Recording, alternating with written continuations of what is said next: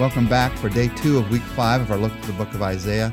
We're looking at what God has to say about how he comforts us in this world. Comfort, comfort, O my people, this chapter begins. And we looked yesterday at the truth, the first of 6 truths in this chapter, that God comforts our guilt by his grace. There's a second truth that we find beginning in verse 3, and that is the truth that God comforts our frustrations by preparing a way out. He comforts our frustrations by preparing a way out.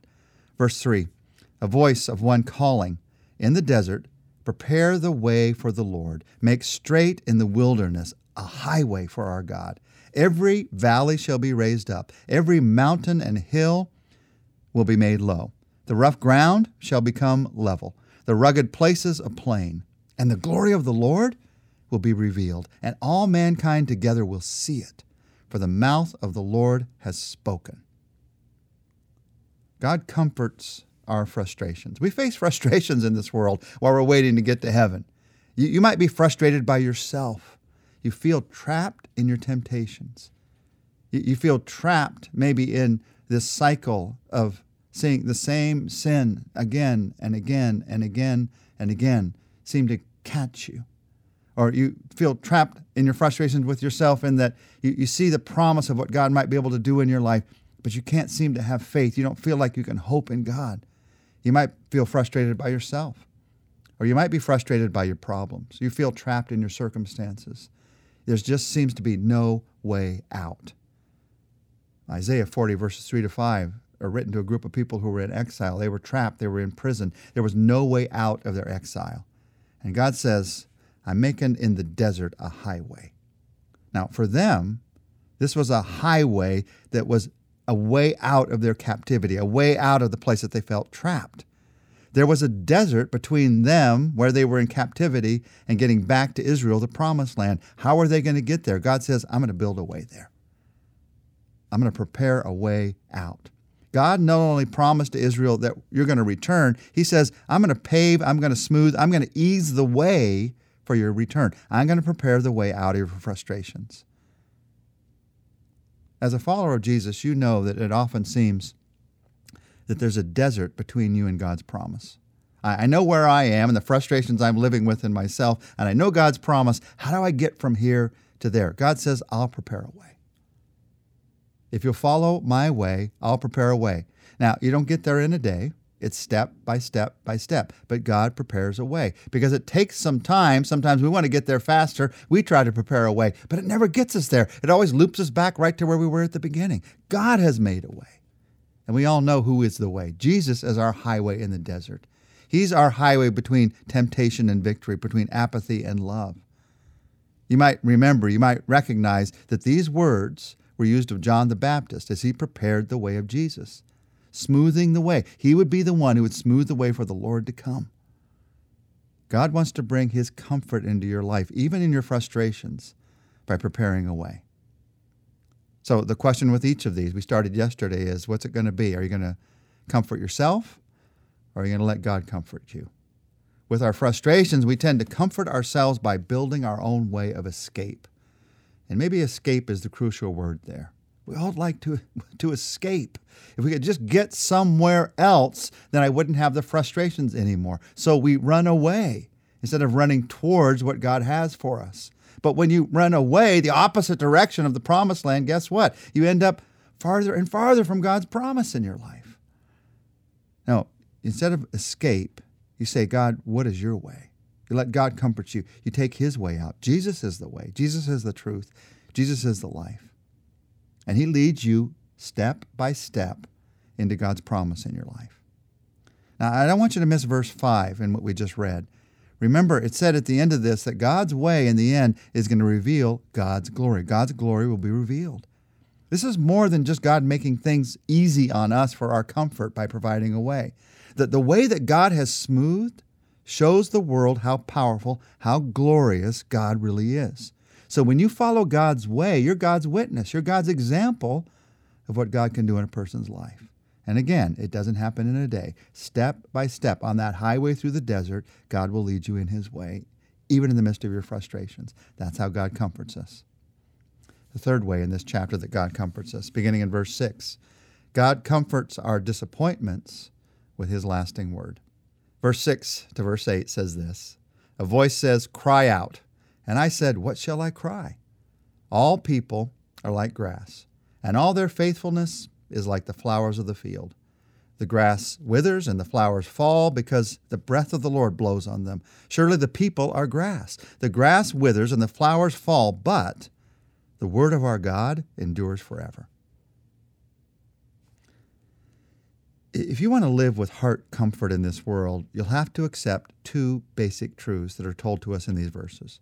Truth number one, all people are like grass. They just don't last. He says here that faithfulness is like the flowers of the field. The best we can do isn't enough. It dries up and it blows away. The grass withers, it says here. This is a reminder that our physical strength doesn't last, that our greatest achievements will soon fade from memory. From the perspective of eternity, the most glorious that we have to offer in this world, it's going to fade as quickly as the spring grasses. As soon as there's no water on them, they're gone.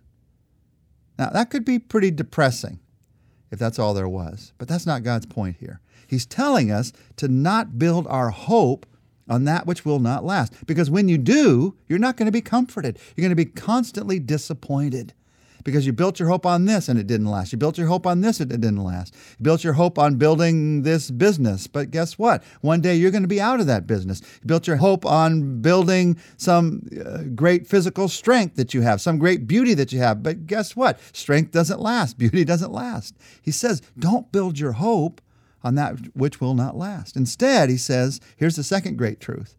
The word of the Lord will stand. The word of the Lord will stand. So that's where you build your hope. God's word will last forever. That's the foundation to build your life on. So as with each of these, are you going to comfort yourself or are you going to let God comfort you? In this world, when we try to comfort ourselves when it comes to our disappointments, we end up in a desperate chase to make it last. Just one day longer, just a little bit more to make it last. If I could just make it last a little longer, maybe my disappointment won't be there. But we all know one day it's not going to last. One day we're going to die. One day it's going to be over. And that being in the back of your mind will cause you to live in constant disappointment if that's all you have, if you try to comfort yourself in this world where things don't last. No, instead, let God comfort you. Just right now, receive the wonderful assurance that what's built on God's word will last. The character that he's building in your life, the influence that you've had in other people's lives, the prayers that you've prayed, the love that you have for him, the faithful things that you've done in that business that you've built, in that family that you've grown, those things are going to last forever. Forever. The word of the Lord will stand. You can count on that. That's how God comforts us in this world. And then in these verses, verse 11, I want to look at, there's a fourth way that God comforts us of these six that we see in Isaiah 40. God comforts our days by being our shepherd. We need comfort in the day-to-day, and he does that by being our shepherd. Isaiah 40:11, this beautiful verse says, he tends his flock like a shepherd. He gathers the lambs in his arms, and he carries them close to his heart. He gently leads those that have young.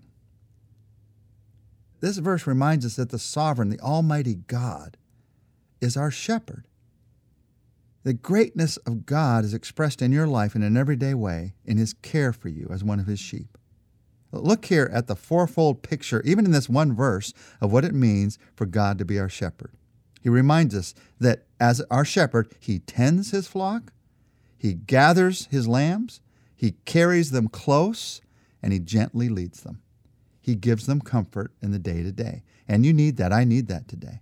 God wants to tend your life today, to help you to grow through any circumstance of life, to be with you through any circumstance of life. He wants to gather you today together with him to help you to sense his presence. He wants to carry you close today. In the victories and in the disappointments, he carries you close. And he wants to gently lead you along the way. That gives us comfort in the day-to-day. So, are you going to comfort yourself? Or are you going to let God comfort you? To comfort yourself when it comes to the day-to-day it's the seize the day attitude. I got to take the day. I got to make this happen. If I make this happen, I'm going to have a great day.